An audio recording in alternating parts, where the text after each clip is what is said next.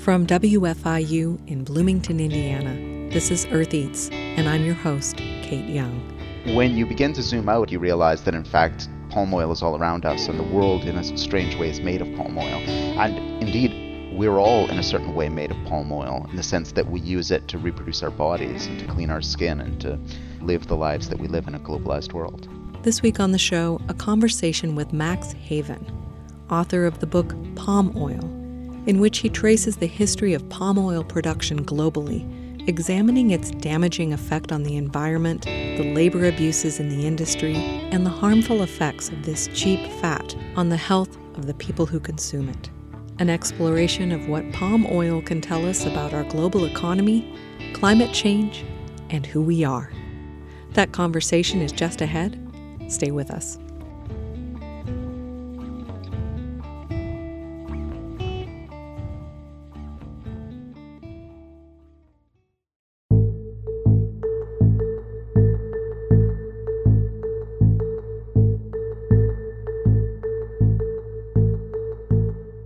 Thanks for listening. I'm Kate Young. One of the topics we like to explore on Earth Eats is the examination of our food systems. And we do that from a number of different angles. We look at farming practices, food production and processing, food preparation or cooking, access to food or lack thereof. And I'm interested in food for its own sake. It's endlessly fascinating. But I'm also intrigued by what the study of food can show us about other facets of our culture and who we are. This week I'm talking with Max Haven. My name is Max Haven, and I'm a writer and a teacher, and I work as the Canada Research Chair on the Radical Imagination at Lakehead University, which is on the north shore of Lake Superior in Canada. He has a new book out about palm oil. Palm oil is extracted from palm kernels, which obviously grow on palm trees. It's one of those fats that remains semi-solid at room temperature, and it's used in many products, from cosmetics to computer parts, and it's listed as an ingredient in almost all highly processed foods. Grab a random snack food off the grocery store shelf, check the ingredient list, I bet you'll find palm oil in there. Max Haven is not a food scholar, but through his study of palm oil, I knew he would have some interesting things to share with us about our food systems, about health, about labor and capitalism, and about the environmental costs of so-called cheap food production. I started by asking him to tell the story of how he found his way to this topic. It has a strange history because I was teaching at an art school, and not only am I not a food scholar, I'm not an art historian, but somehow I ended up teaching in an art history department because I told them, truthfully perhaps, that I could teach the students something about capitalism, the kind of economic system that we all live in. And they hired me at the Nova Scotia College of Art and Design to teach students about material culture, which is the study of where things come from, how they work. You know, you can imagine for artists making crafts, they have an interest in where their stuff comes from. And I was looking for one commodity that in the design of my course could take us through the entire semester, where in each unit we could look at a different aspect of history or our contemporary world and unpack this one thing that was in everything. And through a kind of roundabout route, I came to palm oil. It started when I was studying how objects transform when they're brought into a museum. So I looked at the theft of what have come to being called the Benin bronzes, which were stolen from the Edo Kingdom in West Africa at the end of the 19th century. And they ended up in the British Museum. And in the Edo Kingdom, they had a variety of uses, ceremonial and historical. When they came to the British Museum, they became kind of signifiers of the superiority of the British Empire as kind of war loot. But underneath that story, which helped, and I was able to tell that story to my students about how a sculpture can have different meanings depending on where it's located.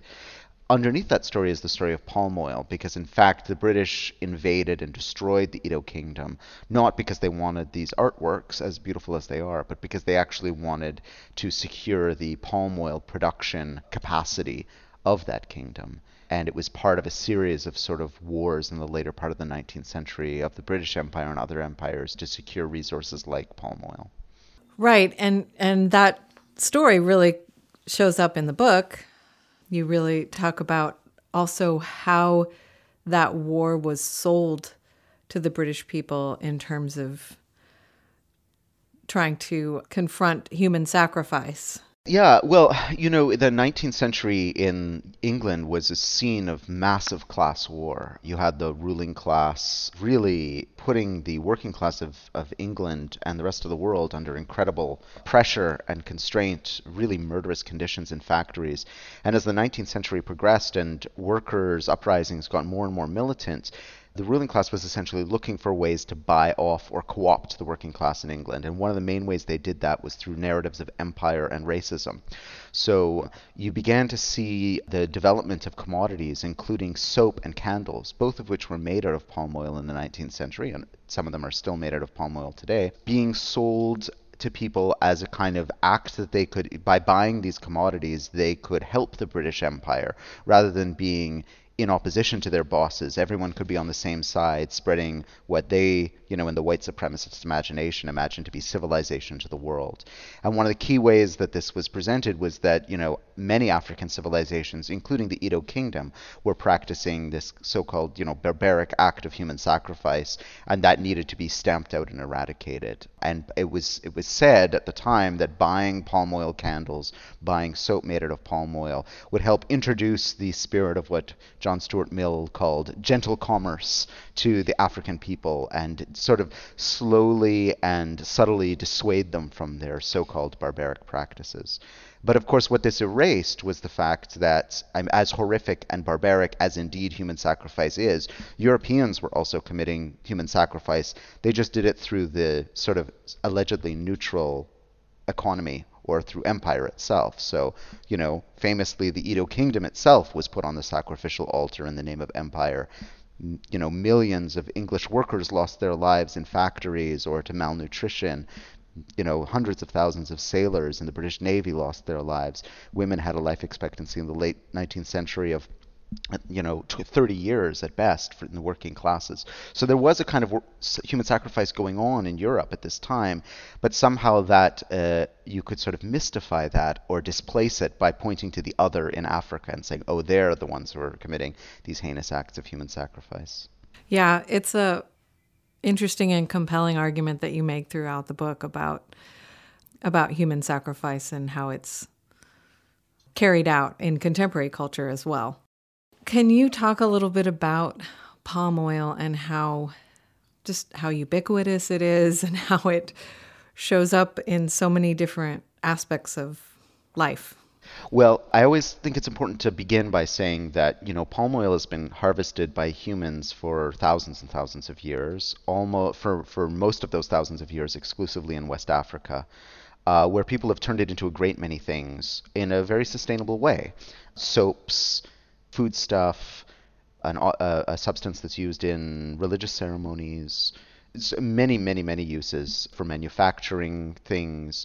It was only when Europeans, following the abolition of the transatlantic slave trade, began to move inland and trade goods other than human flesh with African empires, that Europeans began to discover palm oil's incredible potential. And industrial chemists, mostly in Liverpool, began to develop different ways that it could be refined and used in a whole variety of things. So as we were just discussing, early on it was used in candles and in soap, but it was also used in railway grease and the lubricants that were used during the Industrial Revolution. Since then, it's also taken on many other roles. It's a very easy to access source of glycerin, so it was used in nitroglycerin that was used in explosives, both for weapons but also for explosives for building roads and railways. It was used in the manufacture of tin cans. And really, most of those uses have passed by with the advent of petrochemicals, sort of later in the 19th century and early 20th century. But today, in fact, the use of palm oil is even more ubiquitous. It's really all around us and in a huge number of things. Some reliable estimates that are often quoted suggest that it's in 50% of all the products you would find in a supermarket. And that includes, as one might imagine, sort of processed snack foods. So, famously Nutella, and other foods that have that kind of butter-like consistency, because palm oil is quite unique in having a very high proportion of saturated fat for a vegetable oil, and that saturated fat keeps things semi-solid at what we consider to be room temperature. So it's in many processed foods. It's a very cheap oil because of the way it's cultivated and refined at the expense of people around the world and at the expense of rainforests around the world. And because of that, it's also found in a lot of deep fried snacks, in a lot of cheap packaged baked goods. It's also elements of palm oil are used as emulsifiers or preservatives or coagulants in a whole variety of foods and trace amounts in a vast number of processed foods. But it's also found in many, many detergents and soaps, in I would say probably most cosmetics. It's also often used in the manufacture of dyes. Sometimes it's used in the manufacture of paper. It has been used as an additive in the industrial processes for manufacturing electronics. And it's also more recently been adapted into an agrofuel. So it's basically converted into something, into ethanol that can be added to gasoline and diesel to try and improve the ecological profile of those fossil fuels. So when you begin to zoom out, as I try and do in the introduction to my book, you realize that in fact palm oil is all around us, and the world in a strange way is made of palm oil. And indeed, we're all in a certain way made of palm oil in the sense that we use it to reproduce our bodies and to clean our skin and to, live the lives that we live in a globalized world. Okay, so now that we know what we're made of, let's take a short break before returning to my conversation with Max Haven about his book, Palm Oil. Stay with us.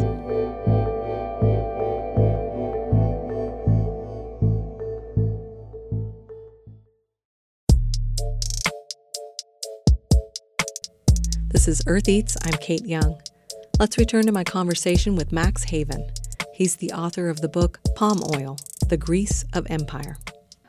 I was thinking we should probably back up a little bit because I'm assuming that listeners know what some of the problems are with palm oil, and we haven't actually specifically talked about that. So it is considered a cheap oil, but there are a lot of costs that are associated with it that may be sort of invisible on the surface. Could you talk about some of those costs, both in terms of human beings and labor and in terms of the environment? Yeah. Absolutely. Well, let's begin with humans and then move to non-humans. For humans, palm oil is not by any stretch of the imagination a healthy oil. It is in its raw red virgin form that's been cultivated for thousands of years in West Africa. It has many nutritional qualities. But the kind of bleached, deodorized palm oil that we tend to get in our processed foods is quite unhealthy. And that's, of course, unhealthy for consumers in the so-called sort of global north who are eating processed foods like Nutella or processed baked goods. But it's especially unhealthy for people in the global south for whom palm oil has become the cheapest oil that they can afford. So famously, the world's second single largest importer of palm oil is India, where it's used as vegetable ghee, as the staple cooking oil. And it's displaced the production of oil of local farmers so that now not everyone, but especially the poorest people in the country are reliant on this oil. And it's been a major contributing factor to a massive escalation in heart disease in India because it's partly that the oil itself has a high degree of saturated fats, which contribute negatively to heart health. It's also just that it's very cheap. And people adapt diets to the resources available. And when fat is one of the cheapest forms of calories, people take in a lot of it. So there's been a large rise in deep fried foods and processed foods. So these are maybe to speak to some of the effects on the human body of the oil. At the same time, though, that pales in comparison to the effects on workers. So beginning in the early 20th century, English and Dutch empires started moving production of palm oil plantations from Africa to Southeast Asia, specifically the countries that are now known as Indonesia and Malaysia. And following independence in both of those countries, the two rose as the kind of palm oil superpowers. Palm oil is also grown still in West Africa for export and in Latin America in many places. And in all of these places, it tends to attract landowners and taskmasters and entrepreneurs and plantation owners who are interested in exploiting labor as aggressively as they possibly can. So the history of palm oil production in Southeast Asia, for instance, in Indonesia and Malaysia, is the history of this kind of exploitation of one migrant workforce after another, whether they're internally migrants within those countries who've been displaced by civil war, or whether they're migrants brought from other countries who are denied civil and workers' rights. This leads to incredible levels of abuse up to this day that include debt bondage, the exposure of workers to chemicals in the fields, forms of sexual assault and abuse of workers, incredibly destructively low wages. It also includes the land grabbing of territories from indigenous groups and from peasants, and often includes plantation corporations or sort of local political middlemen who are often being bribed or paid off, fomenting or encouraging ethnic strife and strife between different groups of workers in order to make sure that they're fighting against one another and not organizing. There's been a rash of murders of trade union activists and journalists studying the palm plantation industry, both in Indonesia and Malaysia, but also increasingly in Brazil, in Colombia, in Guatemala, and elsewhere. So practically any kind of human rights abuse that you can imagine is occurring within the palm oil space. This is even the case. So, yeah, please. Yeah, it is a very labor intensive crop. And so for it to be cheap must mean that labor is not being paid or treated the way that they should be. Yes, this is exactly the case. I mean, as Raj Patel and Jason Moore point out in their really fabulous book, The History of Capitalism and Seven Cheap Things, there's no such thing as a cheap food. There's foods that are cheapened because the costs are passed on to others. It's cheap labor, cheap land, cheapened, the cheapening of the environment so that it can be abused and destroyed. Yes, precisely. Its cheapness is borne on the backs of these workers. It's not the kind of crop that you can easily mechanize the harvest. Is that correct? Yeah, that's correct. It still requires a lot of human dexterity to cultivate the bunches of palm kernels, which can weigh up to 10 or 20 kilos sometimes, that are high up in a canopy. So you really need humans to do that. The refining has been mechanized quite extensively, but the actual cultivation hasn't. And, even beyond it, there's this old riddle that economists like to point out that, even if you can mechanize something, it doesn't necessarily mean that it's cheap to do so. If you can find a human being to do the work of a machine cheaper than it is to buy and maintain a machine, then you'll do so. And that's also the case in the palm oil industry. And I think then it's not a far jump to realize that if the cheap cost of palm oil is borne on the backs of workers, it's also borne on the back of the non-human world as well. And that's gained a lot of attention over the last 20 years, especially with the sort of charismatic species like the orangutan in Borneo, whose habitat is being lost to deforestation thanks to the palm oil industry. Often the palm oil industry, there are major plantations that are owned by large corporations, but a lot of the land that's under palm oil cultivation is also is owned and worked and seized by sort of middlemen or people who are at an arm's length from these large corporations who are supplying the large corporate refineries. And it's become a habit and a practice in both Latin America, West Africa, and Southeast Asia for these sort of entrepreneurial types to burn down large sections of the forest to make way for palm oil plantations, including in Southeast Asia very sensitive peatlands that sequester a huge amount of carbon. So the carbon emissions, even though the palm oil sort of industry claims that palm oil is this renewable source of fuel and oil, in fact, the net result of all of the deforestation that is encouraged by the world's incredible hunger for palm oil has led to millions of tons of carbon being released into the atmosphere with catastrophic impacts, huge loss of biodiversity, species endangerment. Also, palm oil cultivation is often done with intensive pesticides, herbicides, and fungicides, which then find their way into the water table and have dramatic impacts. And that's to say nothing, again, of the fact that palm oil is this global commodity and it is being grown in the tropics and then has to be shipped to its markets, which is another kind of source of has many other environmental costs as well. I saw some of that environmental degradation for myself once on a visit to Costa Rica. Driving down a 2-lane road on the way to a lush national park rainforest, we found ourselves in the midst of row upon row, mile after mile of nothing but palm trees, planted in a grid with all the surrounding vegetation stripped away on either side of the road. We didn't realize what it was at first. We had to look it up. I didn't know what a palm plantation looked like. Now I do. It ain't pretty. In fact, it's rather tragic, because at the national park down the road, you could experience the rich biodiversity of that place and recognize quite starkly what is lost when you turn it into a factory for cheap fat. I asked Max Haven about the palm oil refining process.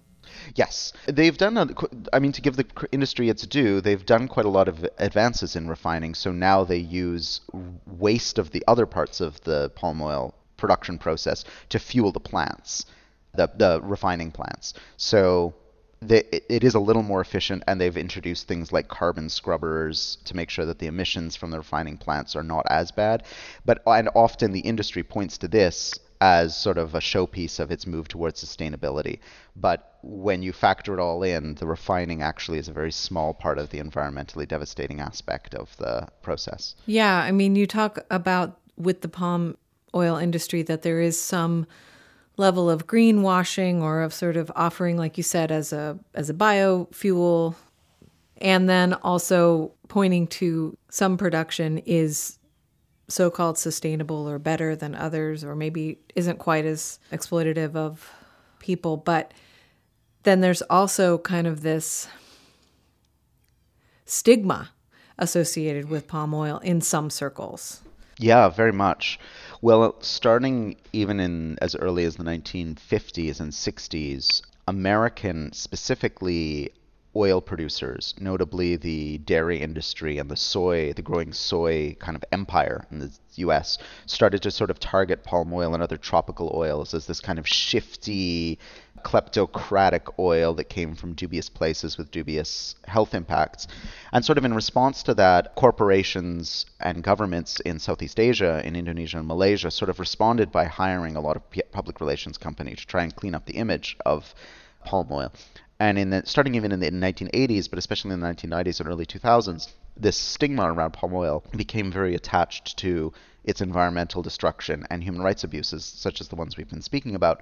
And that led the same sort of PR outfits to suggest creating what would become the Roundtable on Sustainable Palm Oil, which is a transnational opt-in organization that includes representatives of governments from palm oil exporting countries, representatives from corporations, like end-user corporations like Unilever or Ferrero or these other companies that use palm oil. It includes many of the largest plantation companies and refining and export companies, and it also includes many large environmental and human rights NGOs. And the idea was that you would be able to start creating a set of voluntary protocols that producing companies could abide by to help ensure that workers' rights and environmental rights were supported. The evidence increasingly seems to suggest that that organization is largely ineffective at doing much more than offering the patina or symbolism of sustainability to Western consumers. They do have an internal investigations and complaints process, but some of those investigations take 10 or more years, by which time, it's impossible.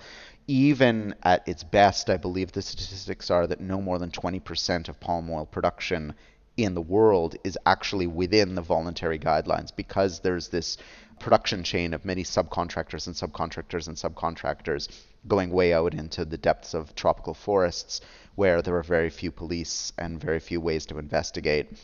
One of the companies that was sort of celebrated by the RSPO as one of its showpieces, Sime Darby, which is headquartered in Singapore, recently was sanctioned by the U.S. Customs Office for human rights and environmental abuses, leading to a number of companies cutting business ties with them. Sime Darby had been held up as an exemplar of implementing the Roundtable's recommendations on sustainability, and the U.S. Customs Office is not known for being a particularly anti-capitalist organization eager to enforce human rights around the world. Some of that has to do with, again, going back to those sort of wars between different sectors of the global economy. The soybean industry is still very much the enemy of the palm oil industry, and they're very powerful. It's certainly within their power to lean on and influence the U.S. Customs Office, for instance, and other organizations. Large environmental NGOs also have different kinds of motivations and stakes for remaining part of the sustainability roundtable.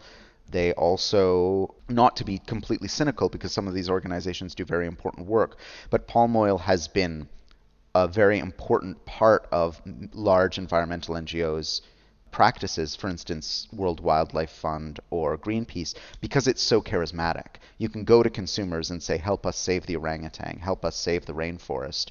Don't buy these products which you know every day. That's a very easy thing for an environmental NGO to kind of sell, to use the cynical term, or promote to audiences, because everyone can recognize something that they like that's threatened and something that they associate with, which is these sort of commodities that they buy every day. It's much more abstract to say something like, we need to stop the acidification of the ocean by fighting for the regulation C36F at the European Commission or something like that. So palm oil also, there's some incentive there for environmental NGOs to also really focus on it. And part of that's important, but part of that also means that a lot of the nuance of the story gets lost. Yeah, I hadn't really realized the part about what you said about the soybean and corn oil industries, talking about palm oil as this kind of shifty, foreign thing, as opposed to this wholesome Midwestern, completely harmless agriculture that, I'm surrounded with here in Indiana. So. Yes, of course, yeah. Yeah. But this in some ways goes back to that same pattern that we saw with the way that in British capitalism at the end of the 19th century said, don't look at the way that we're treating our workers in the factory. Look at these poor Africans over in Africa who need to be saved by our green consumerism. What's lacking in both cases is a kind of holistic sense of this system that we're all entangled with, and that we only have the power to change if we work together transnationally. One of the things that I found really refreshing throughout the book is that, you acknowledge the way that we're all complicit in this. We can't avoid participating in the global market of palm oil. And, often the response when we learn about atrocities associated with a product, or we learn about the effects of the product on climate change, is to vow to avoid the item and the kind of vote with your dollar approach. But you don't really take that path. And I was wondering if you could talk about what we miss or what we get wrong when we have that kind of response. Yeah. Well, I guess I always want to start with this question by saying that I think our desire to vote with our dollars and to participate in boycotts or to think through consumer activism comes from a very earnest, good place. And it's easy to become cynical and say, well, it doesn't work or it's problematic, so therefore we shouldn't do it. And that's definitely not what I want readers to take away. I want them to take away a sense that actually much more is possible if we just challenge ourselves to imagine a little bit more broadly. So to maybe go into that in a moment, I mean, we just spoke a moment ago about the equivalent of green or ethical consumerism in the 19th century, where these, white consumers imagined that they were doing great benefit for people they understood to be more poor and more needy than them in Africa by buying palm oil, candles, and soap. But in fact, this perpetuated an industry that was destroying African civilizations and leading to incredible forms of exploitation, including notably by Lever, the parent, the entrepreneur and parent of Unilever, the brand that today is one of the largest consumers of palm oil and produces many of our most favored cosmetics to this day, who opened up extremely exploitative plantations for oil palms in what's now Congo and other places in West Africa.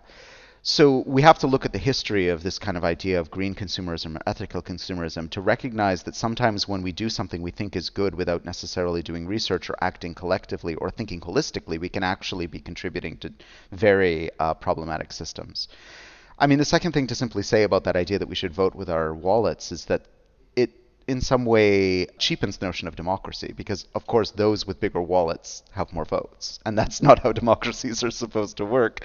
And we live in a world of deepening inequalities so that those with, we have a tiny handful of very rich billionaires and multimillionaires who are controlling a huge lion's share of the world's wealth. And those inequalities are incredibly well represented, horrifically, in the palm oil industry, where in the production you have a handful of extremely rich investors who own large plantation corporations and refining corporations, and then legions, millions and millions of people struggling to get by on the equivalent of mere dollars a day working in these fields or being forced in other ways to work for the palm oil industry. So if we think about voting with our wallets, we're looking at a system just in the palm oil industry alone where the people who run that industry have way more votes than everyone. And if we were just to take a vote with their dollars just now, the system would continue, even though it would be millions of people suffering and only a handful benefiting. Beyond that, though, I think that there's something that happens to our imaginations when we limit ourselves to thinking about our agency in the world purely in terms of what can I buy or not buy. What I want readers to get from this book in some way is that palm oil can show us how deeply entangled we all are on this planet. All of us are using palm oil. We are connected through palm oil to the people who grow it, to the people who cut down the rainforests to make space for it. We're connected to those other species, those non-human species that are being displaced or disrupted by the spread of palm oil plantations. And if we think about that, then we realize that actually we are already collectively making certain choices as a species, as a human species, about how we're going to use land and transform the world together. We could make different choices, but our scope of action simply as individuals is very, very limited. So you and I, we could choose to try and avoid palm oil, but in the first place, that's not going to actually make a huge amount of difference. In the second place, we might actually be investing our time and energy in things that could be possibly more destructive. Many of palm oil's alternatives are equally terrible for the environment. Soybean oil, for instance, corn oil, fossil fuels. They all have negative impacts. The only way we're going to overcome and meet these challenges is if we develop some sort of political agency together to think through how could we transform the world together, not just through our individual consumer choices, but through social movements, through electing and supporting different forms of government, through organizing our lives differently. Because ultimately, to overcome the world that we've created with palm oil and the world that palm oil has created, we need to change a lot of our habits. We need to move away from combustion engines, for instance, that are using agrofuels. We need to move away from the idea that oil and cooking oil should be cheap, that food should be artificially cheap for many of us. We need to move back to ways of relocalizing agricultural production of oils and other commodities. We need to think again about how we organize global trade. But none of these can happen if we just limit ourselves to thinking about ourselves as consumers. And so that's the kind of horizon that I want to encourage us to move towards with the book. I asked Max Haven to read a passage from his book. It's from the chapter called Whose Sacrifice, and it speaks to that interconnectedness he just talked about. The sacrifice transpires in the clinical anonymity of market relations. An increase in demand for snack foods in India triggers a chain of market decisions that see the forced displacement of an indigenous community in West Papua, and with it, the liquidation of their entire lifeway and cosmology. The anonymous demands of shareholders in a cosmetics firm for greater returns leads to land grabbing by entrepreneurial smallholders, or their hyper-exploitation of migrant workers. A subtle shift in policy to encourage markets to turn to biofuels triggers a wave of peatland burning that releases massive amounts of carbon into the atmosphere, contributing to murderous impacts on global human and non-human populations via the vicissitudes of climate change. That's Max Haven reading from his book Palm Oil, The Grease of Empire, published in April 2022. We'll be back with more from our conversation in just a moment.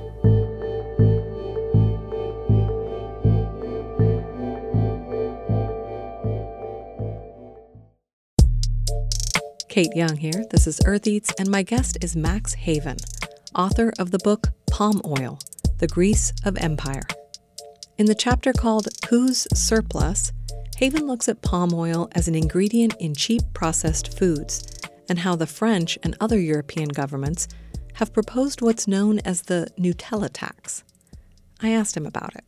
The idea was to artificially raise the price of these commodities to discourage consumption, often in the name of environmental and human rights protections in palm oil producing countries, but also because of a growing recognition of the sort of ill effects on people's health of consuming large amounts of processed foods with high concentrations of palm oil and other oils of that sort. Yeah, and you point out that what measures like that really miss is the complex relationship between fat and poverty. The problem with, to go back to the problem with the sort of green consumerism aspect of it, is it presumes that you as a consumer have enough money or have enough time to educate yourself on making ethical purchases. And the reality is that increasingly, not only globally, but also within allegedly rich countries like the EU countries and the United States and Canada, there's a lot of incredibly poor people who are basically making it paycheck to paycheck and have no choice except to consume the cheapest form of food and cosmetics they can. So it doesn't help very much for us to say, oh, you shouldn't be buying palm oil related products when like buying products of other oils is so much more expensive. And just to reiterate it, that's because we live in a world where there is a gross and vicious division of wealth, where a tiny proportion of people have incredible resources and the vast majority of people have very little. So, something like ramen noodles, which I talk about in the book. This is a great example of a food that is enjoyed and consumed greatly by poor people typically. I mean, many of us enjoy it as a snack food who can afford to buy more expensive things.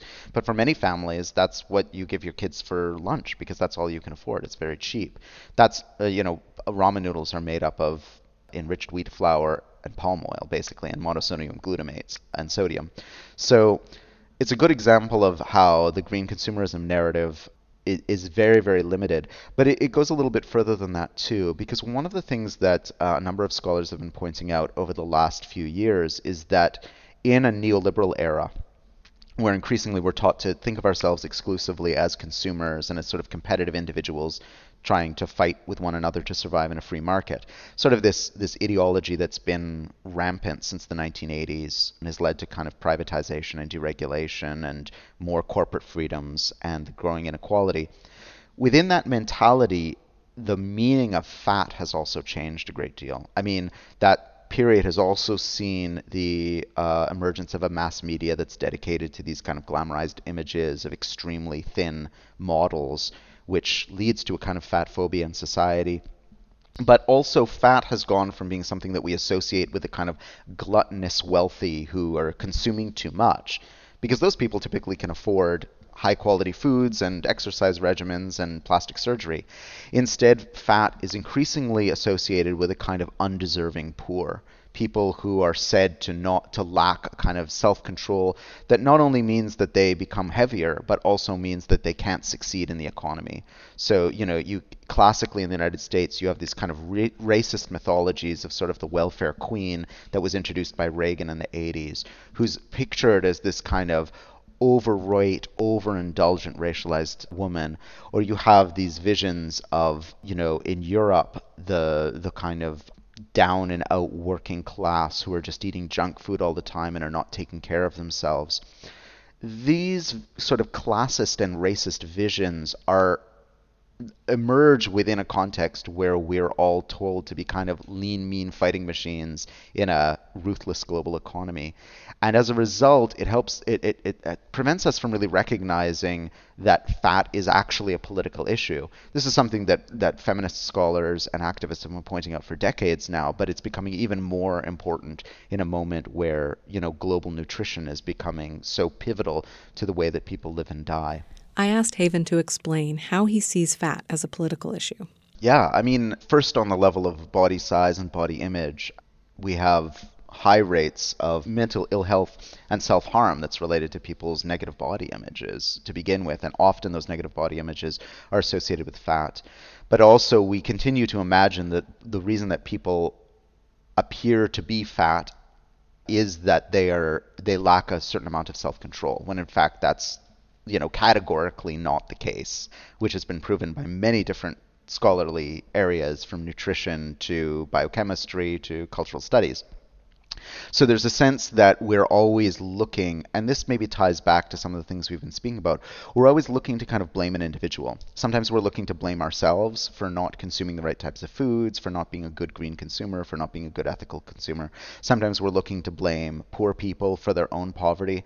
We've been so habituated to individualist narratives that say that the problems of the world stem from bad people making bad decisions, that we can't see that, in fact, both fat and questions of palm oil can only be addressed if we think holistically and act in a coordinated way at the level of society itself. So the way to take care of the problems that we associate with fat, which are, people's ill health, is to make sure that we have a more even distribution of wealth so that some people aren't suffering in poverty and can only afford foods that are bad for them.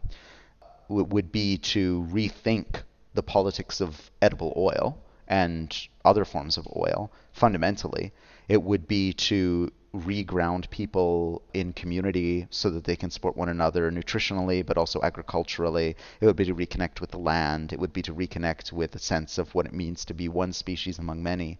But all of these questions kind of get thrown out the table to the extent that we just focus on the individual's poor nutritional decisions.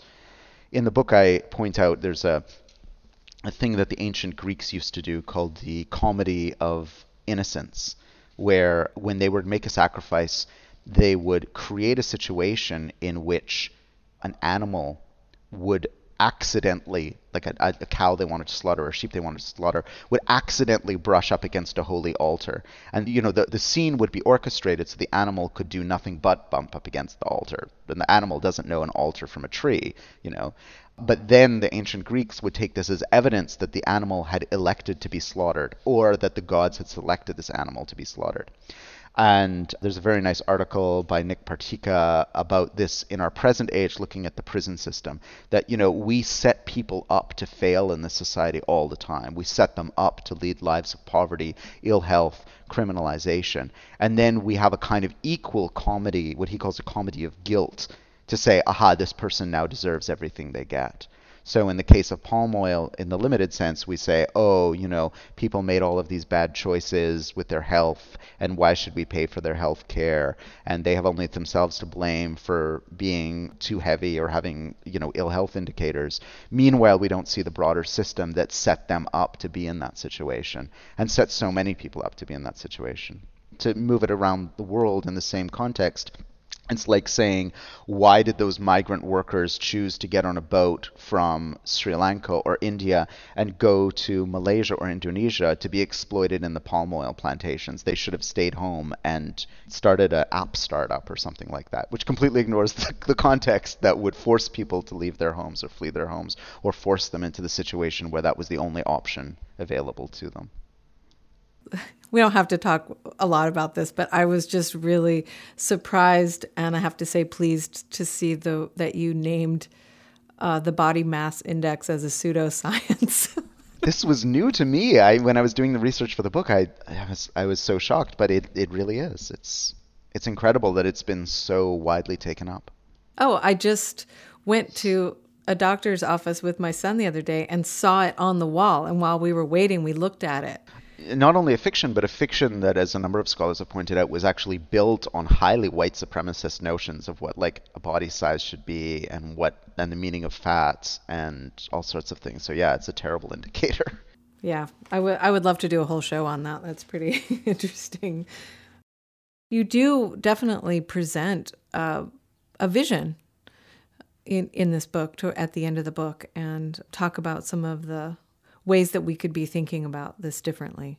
Well, I think my vision, I'll start and I'll end with my vision, and I'll go a little detour in between. My vision is that the story of palm oil can be used to help us think about what it would mean to think as a global species, and we can no longer afford not to do so. We're a species that, in the interests of the continued power and influence of a ruling class, has been divided against itself, with each nation and many ethnicities within each nation competing to avoid the worst effects of a crisis of a system that we're caught up in. And we need to kind of get off that train. And that task is huge. I mean, we're billions of people, and we need to somehow coordinate a fair and just and sustainable system, but we do need to do it very soon. And my argument in the book is that in order to do that, we need to be able to tell different stories about the world that we live in and different stories about who we are. And I think those stories include a full accounting of our entanglement with other forms of life, including the plants that produce palm oil and our impacts on not only orangutans and the forests of Indonesia or Malaysia or Brazil, but also all the forms of life in those places as well. And it also requires consideration of how we want to live together and what we're willing to sacrifice and what we would gain from really fundamentally and in a revolutionary way transforming the way we live. I'll come back to that in a minute. I want to say first that I'm not actually an expert on palm oil. I'm an anti-capitalist, cultural, and social critic. And I use palm oil as a way of getting at this thing which interests me, which is how do we tell a story as a global species about ourselves. I think the first step with the palm oil situation is we should probably be listening to the people who know best. And there's two types of people that I think we really need to listen to. I mean, one of them are indigenous organizers, working people's organizers, and community members in areas that are affected by palm oil. These people have an in-depth understanding of not only what the palm oil industry does and how we could protect workers and environmental rights. They also have a very different vision of what the world could look like. So I think those are the people we need to listen to first. The other thing is, over the last 50 years, lots of people have sounded the alarm about this industry and what it does to people on the planet. Those people have been at times bullied and intimidated by the industry, at times simply ignored. If we just listen to the people who have categorical expertise on this, a lot would greatly improve.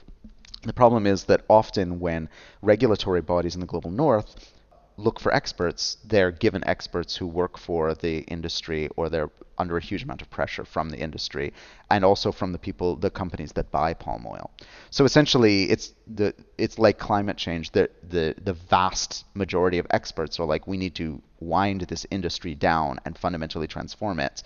But a small number of experts who have very specific vested interests are being listened to instead. There is this organization that you talk about, or a proposal called Just Transition. Yeah. So Just Transition is an effort by a group of scholars and activists and NGO workers who work extensively with indigenous groups and workers' organizations and communities, mostly in Southeast Asia, but also elsewhere.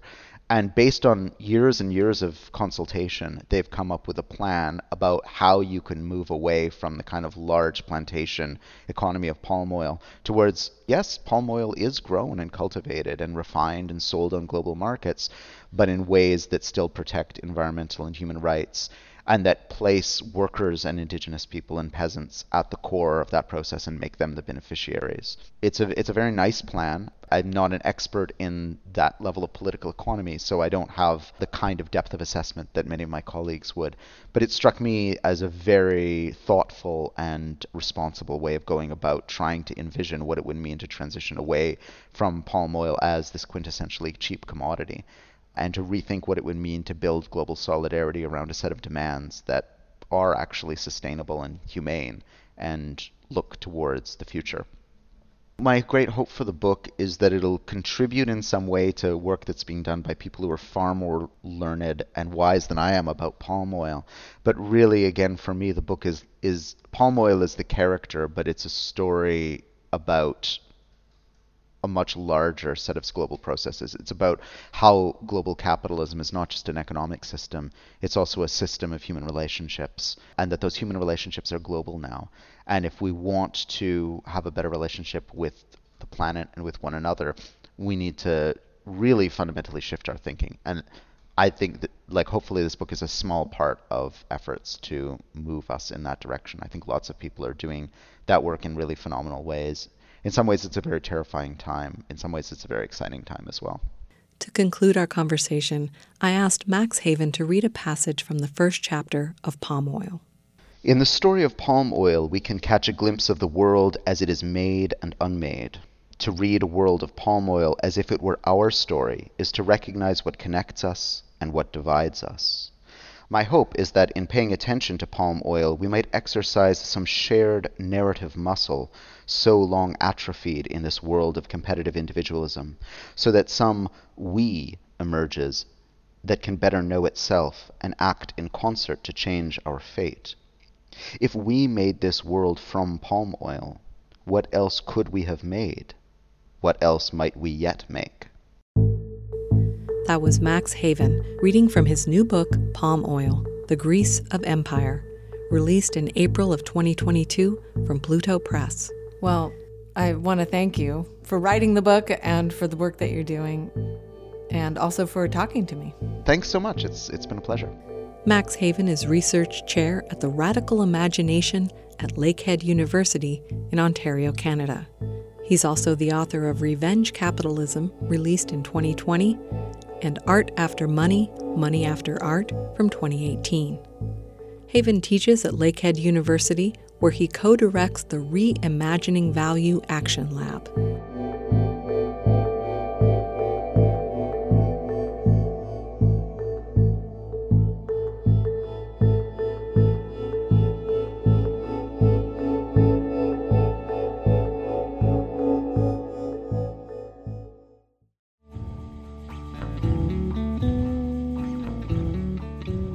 That's it for the show. Thanks for listening. We'll see you next time. The Earthies team includes Eobon Binder, Mark Chilla, Toby Foster, Abraham Hill, Josephine McRobbie, Daniela Richardson, Peyton Whaley, Harvest Public Media, and me, Renee Reed. Special thanks this week to Max Haven and Xenia Benevolsky. Our theme music is composed by Aaron Toby and performed by Aaron and Matt Toby. Additional music on the show comes to us from the artists at Universal Productions Music. Earth Eats is produced and edited by Kate Young, and our executive producer is John Bailey.